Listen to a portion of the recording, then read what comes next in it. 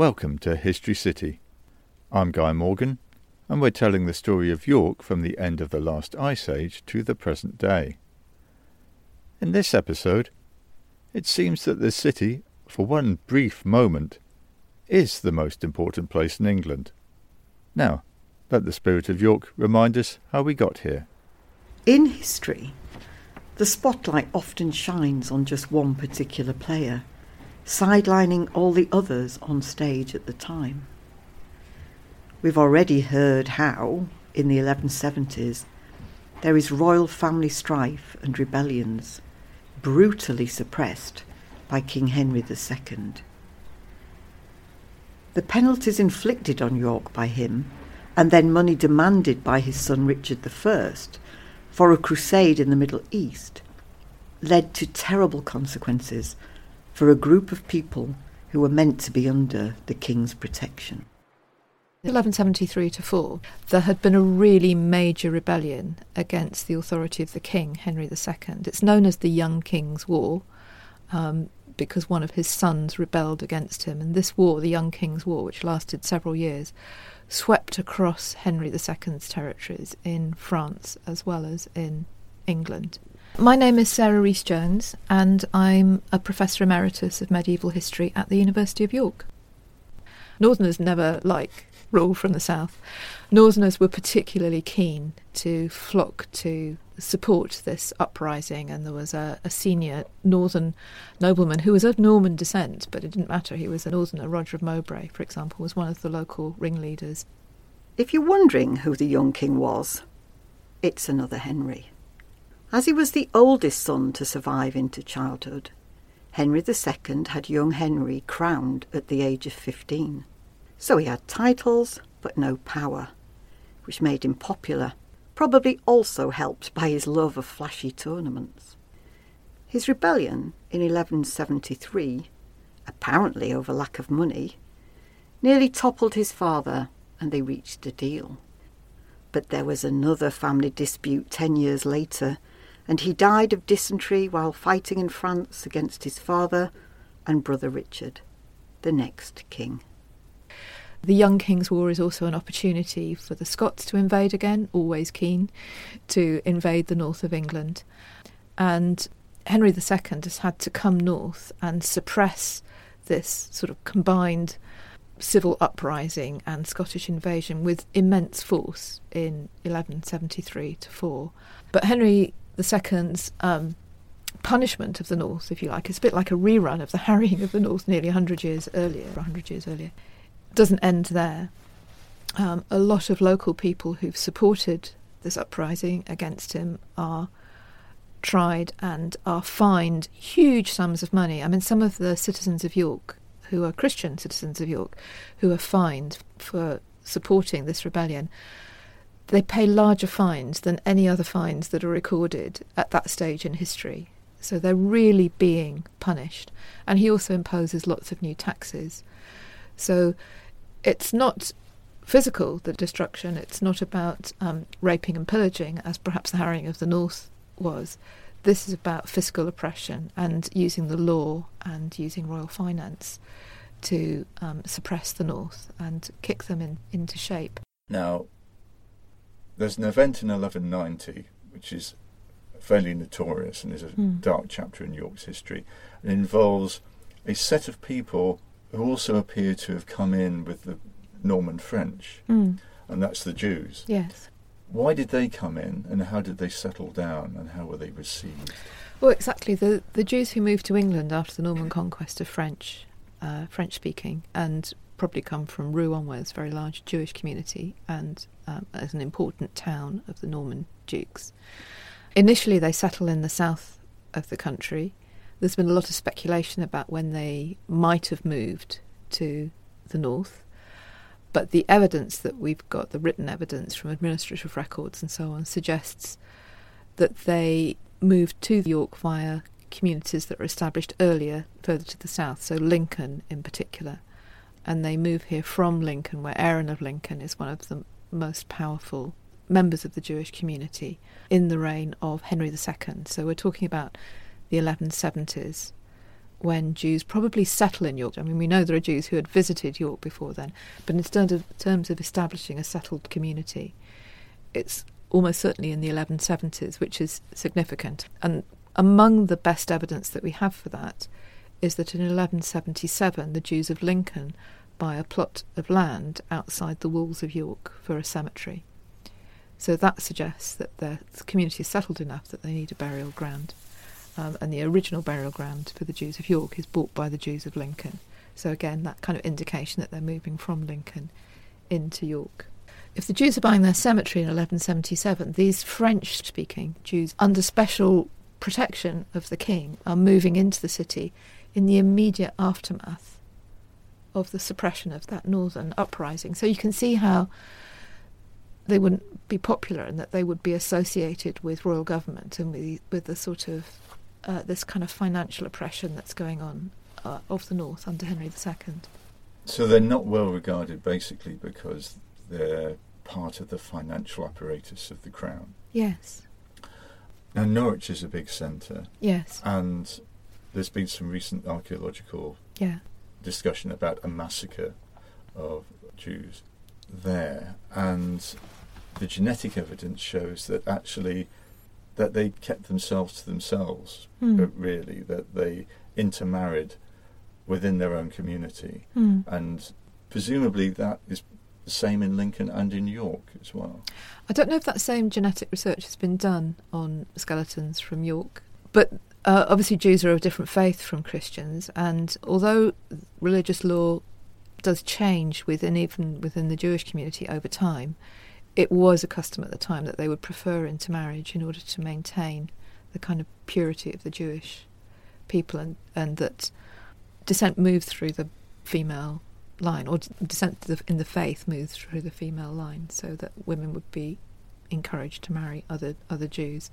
There are various stories in various miracle collections of relationships that broke those rules, and even more evidence from the continent, in fact, that Jews, Christians and Moors or Muslims intermarried. But we're talking about a very small Jewish community at this time, and the Jewish community at York has been estimated at no more than 150 people. And as I say, very new. So if they're arriving here around about the mid-1170s, the massacre of the Jews in 1190 that you referred to earlier, the community is less than 15 years old. I'm standing on top of one of York's most famous landmarks, the stone castle keep known as Clifford's Tower, although it's only been called that for 300 years. Previous versions, as we've discussed before, date back to the arrival of William I and were made of timber. They were repeatedly burned to the ground and then rebuilt to enforce the power of the crown. But in the long, blood-soaked history of York, one of those incidents continues to echo down to the present day. In 1190, there was an outbreak of violence against York's small Jewish community. They sought refuge in the castle and were besieged. The roots of that hatred are complex, but the results were horrifyingly simple. More than 100 people were murdered or chose to commit suicide. As history, it can't be ignored, but it's an uncomfortable episode for a city that today regards itself as a place of sanctuary for newcomers and refugees. Recording this at the end of 2023, though, now doesn't seem the right time to discuss the details. However, we're planning to return to the contribution that the Jewish and other incoming communities have made to York's life and fabric in future programmes. I mean, it's one of the big misunderstandings about the massacre, or it can be, that people tend to think that was it, that was the end of the Jewish community in York, but actually it was the beginning. And we know that by the 13th century, and again there's discussion about just how quickly, not that Jews had recovered, but that other Jews had moved back into the city and a Jewish community had been re-established in the city. And it goes on by the 1230s to be one of the largest and most prosperous and most influential Jewish communities in the country. And Aaron of York in the 1230s is elected as the archpresbyter, that means the leader of the Jews of the whole of England. What's the relationship with the clergy? Well, possibly better in that some kind of learned Christian clergy at the time have a scholarly interest in Hebrew and Judaism, and the Archbishop of York a little bit earlier has already invited learned Jews to come to the city and to discuss matters of faith with him. But on the financial sides of things, there's clear evidence that, you mentioned that the Jews can lend money, that Jews are lending money to ecclesiastical institutions as well as to local landowners, and also that in some ways they're competition, because the church also lends money. I know that sounds like they shouldn't, but particularly the wealthier monastic houses also effectively find ways of lending money as well. So they're also in a kind of competitive situation with the church too. But it's interesting, actually. 100 years later, when Jews are expelled from England in 1290, one of the leading York churchmen, John Romaine, Archbishop of York, actually goes out of his way to visit one of the exiled Jewish leaders, Boniface, in Paris. So it's not a cartoon book, it's not as black and white as Christians and Jews being always hostile to each other. There's a much more nuanced and complicated set of relationships than that. So I'm juggling with all this. There's that brief reign of Richard I, who doesn't really seem to have had much interest in England at all. And then his brother, who I think is regarded by most historians as a very bad king. King John, we're talking about now. Yes. Yes. I've heard stronger language used about him. He's famous for signing charters. Yes. But one of the things that King John did was he actually gave a charter to York, didn't he? He did. He didn't just sign the charters, he sold them, or his government did. And not just in England, but in his territories in France as well, because it was a good source of revenue. He was running out of cash. He was losing control of Normandy, trying to hang on to it, and he needed money. And selling charters to local towns, whether it was Bordeaux or York, who I think both get charters in the same year, was a way of raising large sums of cash. It's interesting that York had begun to sue for a charter around about 1190. And I do wonder if sometimes it didn't get its charter that it wanted then because the Crown wanted to punish it for the massacre of the Jews in 1190. So instead of being one of the first county towns, as you might expect to get one of these new charters, it was actually one of the last, which is quite interesting. And so it gets it from John. What does a charter actually mean? The charter conveys essentially to the citizens of York the right to govern their own city, to hold their own court, to hold their own pleas. And in a sense they already had that by long practice, in a way. So in some ways it's simply confirming what already happened, but it is increasingly the case in this period, and as we move into the future, the later 13th century, that city corporations or major landowners are increasingly unable to defend their rights in royal courts unless they have a written title that says this is what you're allowed to do. So really the Charter of 1212 is confirming rights of self-government to the citizens of York as a corporate body, and rights of trade through the empire and so on. And those rights are continuously going to be elaborated and refined in successive charters. But to some extent, they're rights that or to quite a large extent, in fact, they're rights that they'd claimed and exercised through long practice, probably since before the Norman conquest. So it's a licence confirming exactly what they've already got. And you said that King John sold these charters. Yes, like confetti. How much did York buy it If for? I remember correctly, and you're really testing my memory in many ways, I think it was £120. Well, that might have been the annual sort of charge farm that they paid to the king. Sorry, that's something else I'd have to look up. It sounds like a bargain. Well worth the money if you ask me. But although the inhabitants of York might seem to be prizing control of their affairs away from the south, they also have to keep a constant and wary eye on people even further north. You mentioned the Scots. Yes. And how the Scots like to get involved. Now, the thing that struck me from my reading is that England has been a single entity for about 300 years by now, but Scotland's still a work in progress. Yes. And it's a bit difficult to work out where Scotland begins and England ends. And the Scots seem to have some idea that they would like what's seen as a bit of England. But yes, until something like 1237, there's nothing like a border between England and Scotland. So we think of a border in the sense of a line on the map. So there's no map and there's no line on it and there's no border.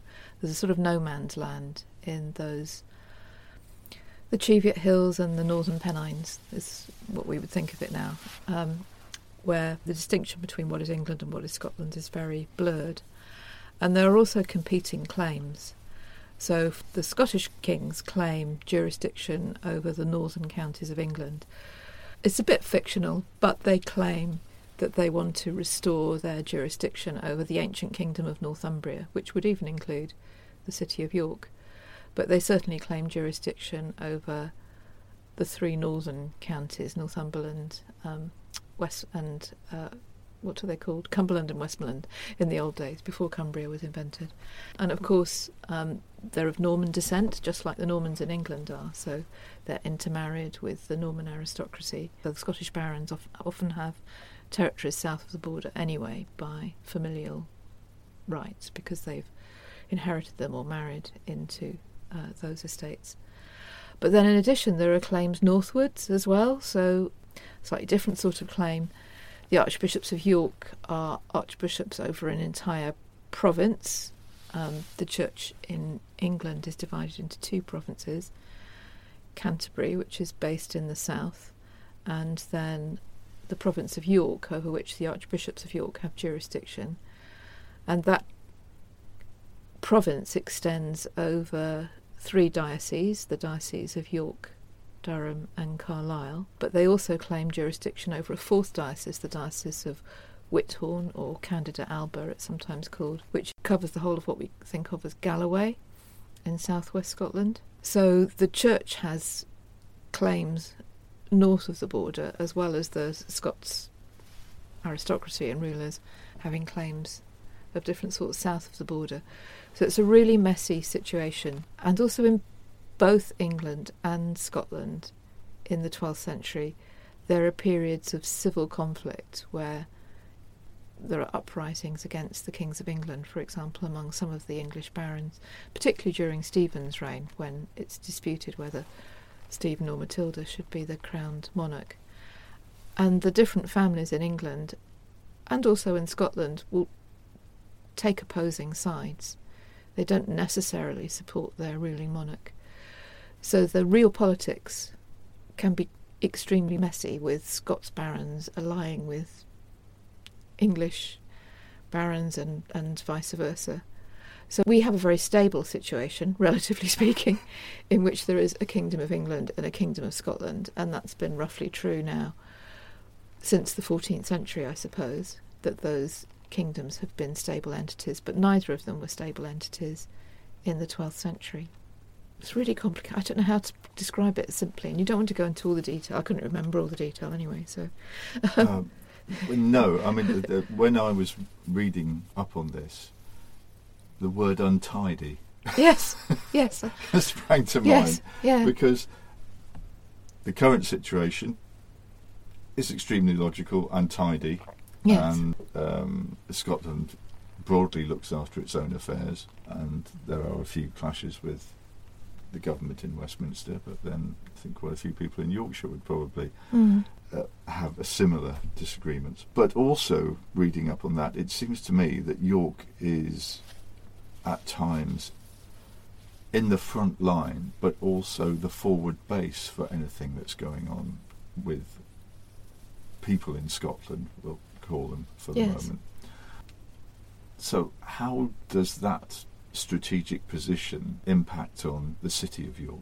Yes, I think by everybody it's seen as the chief city in the north, and that's partly because it is the cathedral see for the northern province, partly because of its Roman status. So even early historians like Bede will hark back to the city's Roman status as something that makes it a capital city, really, for Northumbria and the northern region.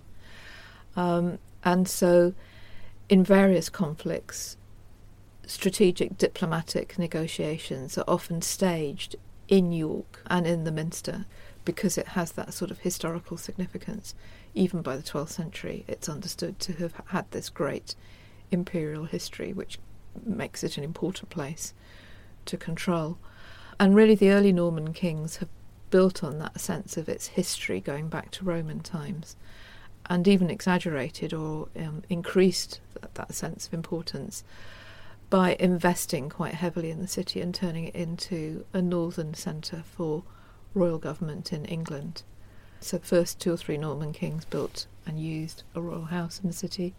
They created an infrastructure to support that house, and that solidifies the status of the city as a centre for royal government as well as ecclesiastical government in Northumbria or in the north.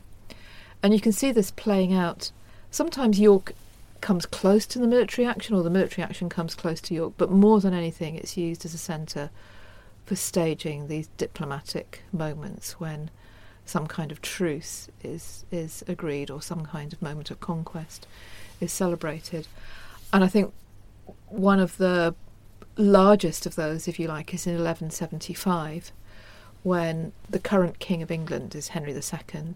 He has faced a major challenge to his government from his 3 sons, Richard, John and Henry, and also from his wife, Eleanor of Aquitaine, who have challenged his government throughout his empire, really.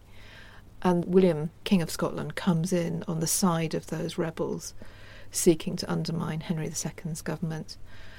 So Henry II comes up to the north in 1173-4, and in 1175 celebrates his victory over the rebels, but particularly over the Scots, William the Lion of Scotland.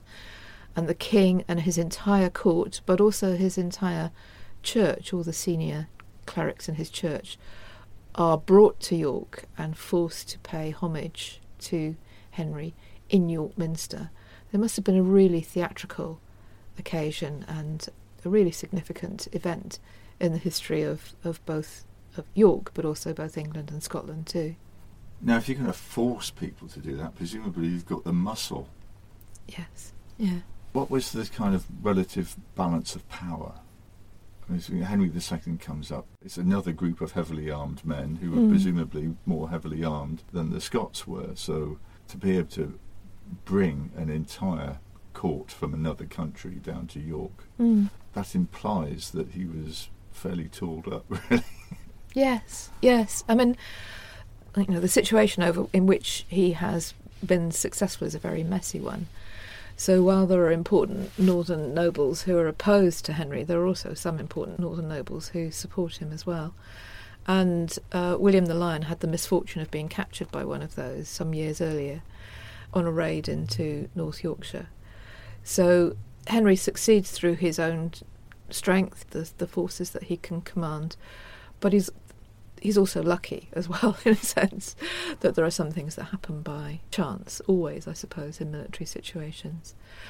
But the other thing that Henry II has on his side in subduing the north of England and resisting the Scots and keeping the Scots out is the growing power of the state, which is becoming, as a bureaucratic machine, is becoming much more elaborate from the reign of Henry II onwards. And this is often seen as one of the ways in which the kings of England finally managed to impose their authority on the country, is not just through military conquest, but also through developing the means to raise taxation and to control the law courts, the system of justice in the country.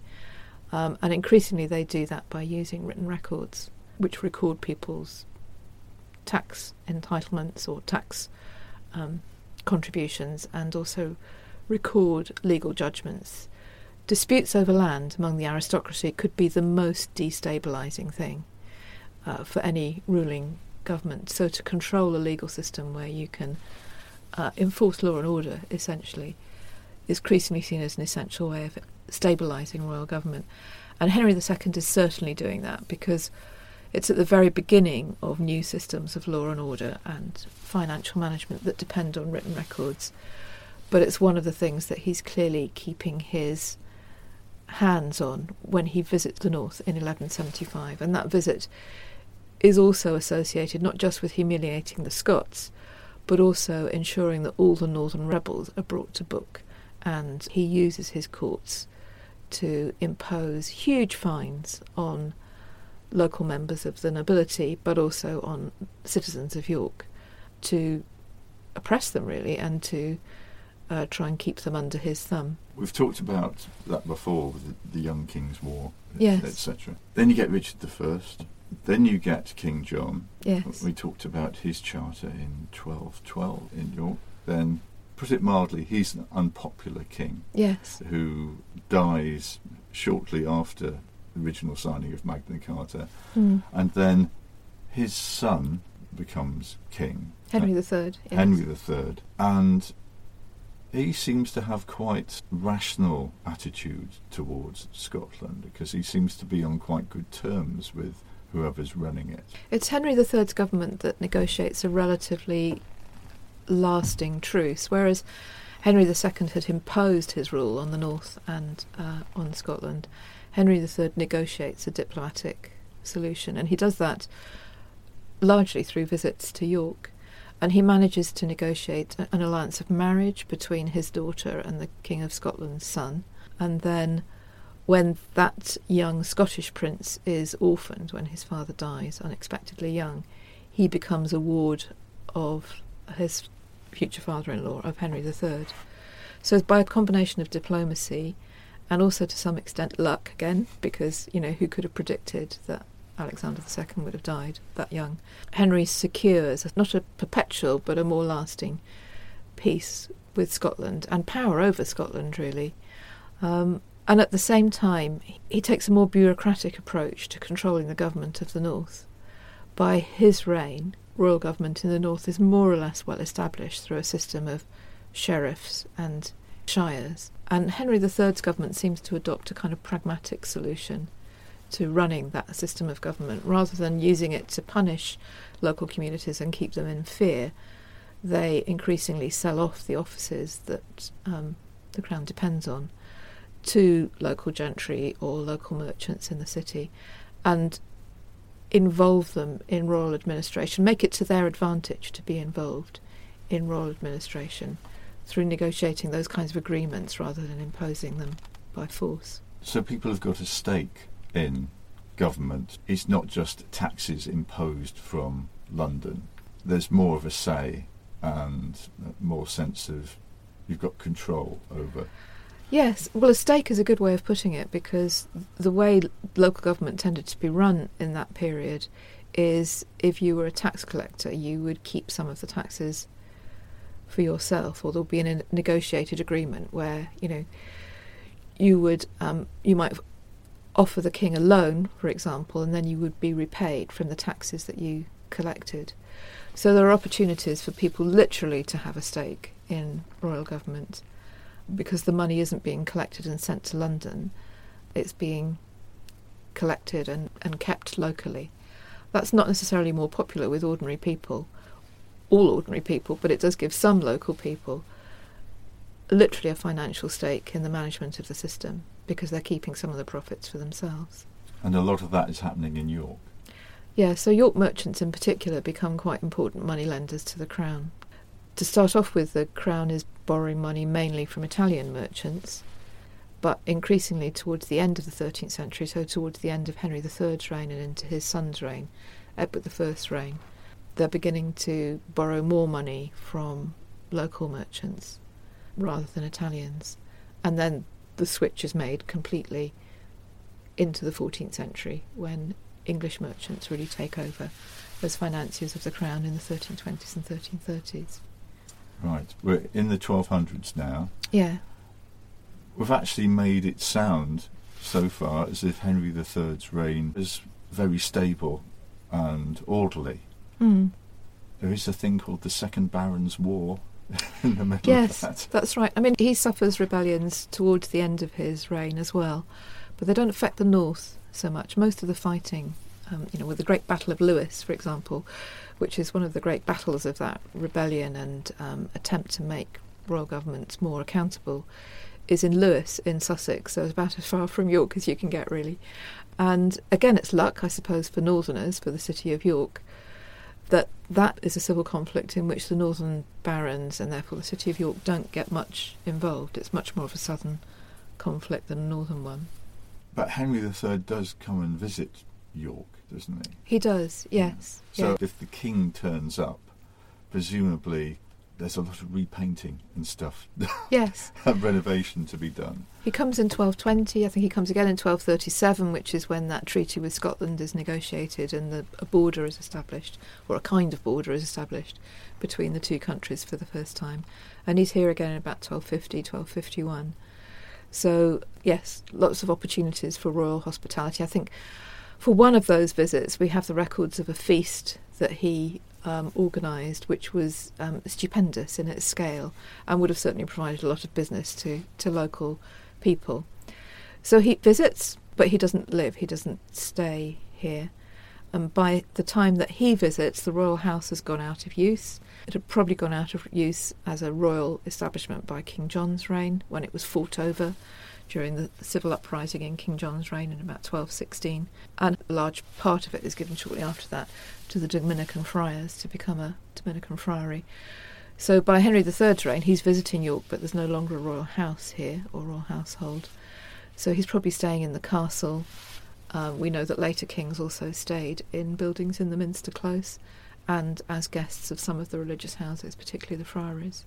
And if the North wasn't involved in the civil unrest, there was always the possibility that there might be trouble with Scotland. Yes. And that is one of the reasons why York Castle got rebuilt, essentially, because it was not in a particularly good state, from what I gather. No, it's rebuilt during this period when Henry is renegotiating with Alexander II, his son. So 1244 is the date of the beginning of the construction of the keep, which we now know as Clifford's Tower, and that's thought to be part of this sort of posturing, if you like, between the kings of England and kings of Scotland. It's rather extraordinary to my mind that York Castle, that castle, had not had a stone keep prior to that. It had had several successive timber keeps. If you think of other northern castles like Scarborough or Norham or Carlisle, they all had stone keeps much earlier than York did. So it's very late, and it does seem to be part of that posturing. And some people have said, but I think this is thought to be fanciful, that it's designed as a four-leaved clover, if you like, a quatrefoil. And that's said to represent sort of the English king's claims of overlordship over four principalities or four kingdoms, Scotland, Wales, Ireland and England. But I think that's probably a bit of later folklore rather than, it's certainly not anything that can be evidenced, from the 13th century. So once that's built, York is in a kind of much better, stronger strategic position to either defend itself and the north, or to act as a springboard towards Scotland. And it's Henry III's son, Edward I, yes, who is famous for having a go at Scotland. Yes. People know about Braveheart. That they may take our lives, but they'll never take our freedom! What happens towards the end of the 13th century is another failure in the dynastic line of Scotland gives the King of England, by then Edward I, the opportunity to intervene and to support one candidate against another. And this triggers what are usually now referred to as the Scottish Wars of Independence, which lasted more or less continuously into the 1330s from the 1280s. So there's a break in the middle, but so they're sometimes described as two wars of independence, but more or less continuous warfare in which York is used as a base. And by then, this bureaucracy that I was talking about of royal government, through which the country's actually governed, the Exchequer managing the finances of the Crown and collecting taxes, the Chancery presiding over much of the legal system, and the Exchequer too had a legal system that was presided over. Those royal officers of state move to York on frequent occasions, not permanently, but on frequent occasions between about 1292 and 1336. Does that mean that York was capital of England? That's a modern word, so nobody would have have described even London as the capital of England, or Westminster as the capital of England in that period. But because royal government is based there for months at a time, it is effectively the head, the caput, the chief place of royal government while it's here. And Parliament quite often meets here. There's an important Statute of York passed in the Parliament of York in 1322, which limits the powers of the Crown in relation to Parliament. And so all those offices of state, the Exchequer, the Chancery and Parliament, would be physically based here. And again, there's no purpose-built structures for them.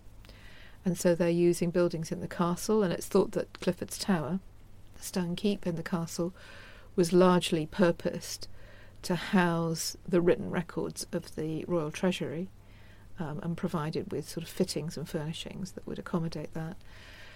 We know that Chancery and also Parliament sometimes met in the Chapter House of York Minster and used that space. So they were using different spaces across the city. It wasn't all concentrated in the castle, and also brought a huge number of important people, if you like, to the city in their wake.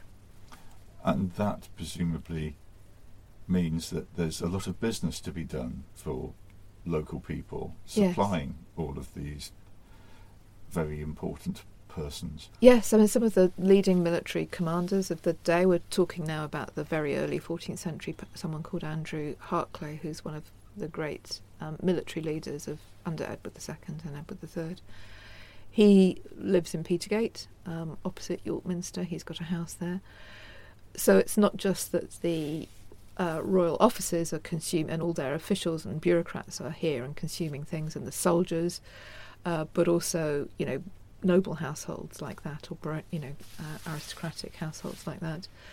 And I would argue by the early 14th century we're beginning to have some evidence where we can really measure the economy of York. We've got evidence for how much rent cost, for example, and how much food cost in the city, and how much wages were. And I think the early 14th century is a little bit of a golden age for York, because of all this activity, and its centre of the campaigns against Scotland. That's quite surprising to me, because I'm aware of the Four Horsemen of the Apocalypse. Yes. In the 14th century. I think it's the century that people would be least likely to choose to live in. Yeah. Because not only do you have various wars coming backwards and forwards, but there are famines. Yes. In, was it about 1315 on for about over about 5 years, right across Europe. Yes. So people are dying of hunger. Yeah. There is something coming down the track Yeah. in the middle of the century called the Black Death. Yes. Yet York seems to be flourishing at this time. Yes. No, you're right. There are famines, which is to do with very bad weather, spoiling harvests for several years in a row. There are cattle diseases which affect livestock, and so that sort of food supply is also decimated in the second decade of the 14th century. The Scots are invading pretty much regularly, near every year in the second decade of the 14th century, and laying waste, large numbers of villages and agricultural settlements.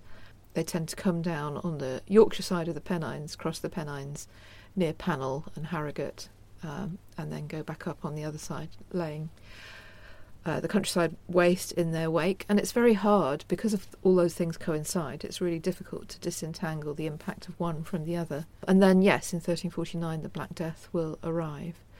But if you look at the, say, rent accounts for the city of York, then the 1320s through to the early 1340s seems to be a real boom period in both the quantity of housing stock increasing, more and more small houses for artisans being built, and also the rents of those houses increasing in value.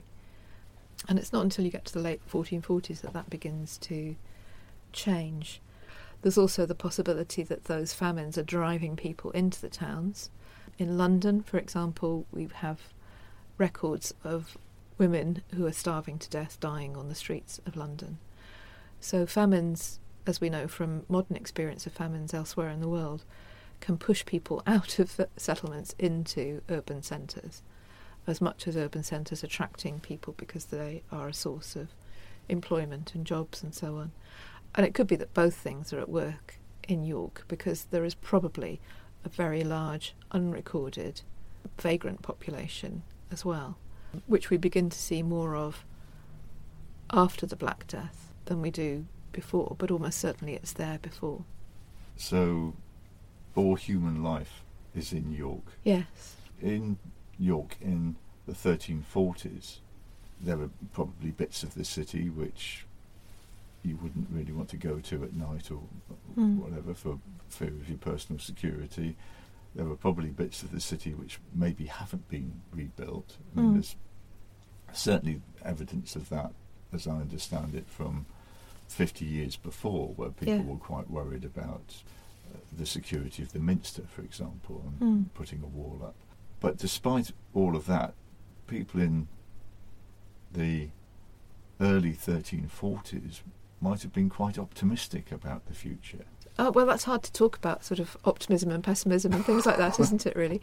1336 is the last time that any of the offices of royal government are based in the city for any length of time.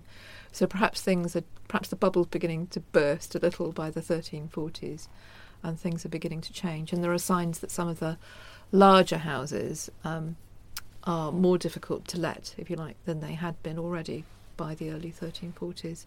But that period is when York has reached the apex of its medieval population, and it probably is never as populous after the mid-1340s as it had been before, for those sort of 20-odd years or so, 20 or 30 years. We're coming to the end of your book, basically. We are, yes. The next book's on the Black Death, though, so that's all right. Oh, that's okay. I haven't written it yet, but it's in my head. Would you like to give us a taster? A taster? Well, a lot has been written about the impact of the Black Death in England, and a lot of detail, because we have a lot of records from the period.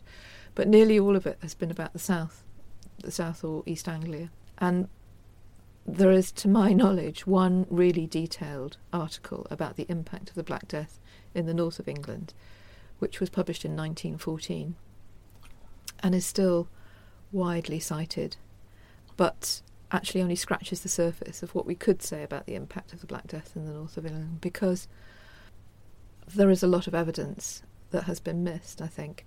We don't have the extensive runs of manorial records, on the whole, that survive for the south of England and have informed studies of the impact of the plague in the south of England. But we do have some, and we also have a lot of other records which contain evidence. So the rent accounts that I was talking about for the city of York, but also for parts of the countryside as well, and the records of the church, which are very full for the northern province and tell us a lot about how people reacted to the Black Death and enable us to chart its progress as well around the north. On the eve of the Black Death, as it were, because people knew it was coming. Yes, they did. Yeah, so what is the reaction to this impending plague? On the part of the authorities, you can see attempts to ward it off. So the very first notice that we have anywhere in England of the arrival of plague in England actually comes from the Archbishop of York, writing a set of instructions about how people should behave before the plague has reached the north of England at all, so he can see it coming. And he orders liturgical processions and prayers and penances in order to try and sort of reduce the wrath of God. But interestingly, he also refers to modern science in the 14th century, that is, where the faculty in Paris had produced some important work that associated plague and pestilence with polluted air, bad air. And he mentions that, he references is polluted air that's bringing the plague northwards towards him. So it's an interesting letter because it's anticipating the plague. It's a year ahead, nearly a year ahead, maybe 6 months ahead of the plague reaching the north of England. So he's anticipating, but he's also mixing up conventional belief that plague is the punishment of the wrath of God with contemporary science about what's spreading plague and how it might be avoided. So you get those sorts of top-down reactions, but you also get some reactions from ordinary people. So there's seems to be an increase in people making wills, for example, in 1348. So the plague doesn't really get to the north of England until the beginning of 1349. But in the summer of 1348, when it is already in the south of England, you can see people in the north making wills in greater numbers. And they don't say explicitly, we're making our will because we're afraid we're going to die of plague, but there is a definite increase in the number of people making wills, and it seems, a plausible speculation that they are anticipating the plague coming northwards, and they're making their will, tidying up their affairs in anticipation of that. Right. I might put some music under that. Yes. Sad music.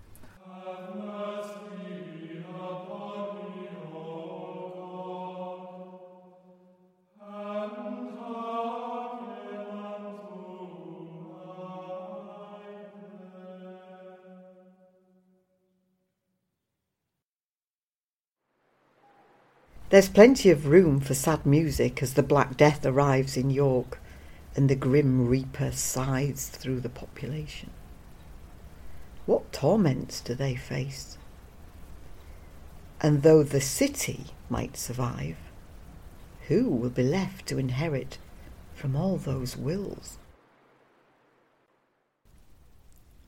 My thanks to our guest, Professor Sarah Rhys-Jones, whose book, York, The Making of a City, 1068 to 1350, is published by Oxford University Press. The spirit of York is Alison Willis. That brief but rousing clip from Braveheart was used for educational purposes, and the rights remain with the holder. However, it has to be said that many historians are sceptical about the accuracy of Mel Gibson's Hollywood blockbuster. The closing music was from the album Compline Service with Anthems and Motets by the choir of Clare College, Cambridge. This episode of History City was made with the help of the Institute for the Public Understanding of the Past at the University of York, so my thanks to Dr. Victoria Hoyle and to researcher George Young. Incidentally, Alex Harvey from the Yorkshire Museum, our regular contributor on the post-Roman and Anglian periods, has published his first book, not about York, but instead the Isle of Axholme in North Lincolnshire. There's a link to the Amazon page in our show notes. This show was recorded and produced by me, Guy Morgan, of Soundstage North. For links to further information, please look at our notes, and if you enjoyed the programme, why not write a review on your podcast provider's site? It helps spread the word. Thanks for listening to History City, and we hope you can join us next time.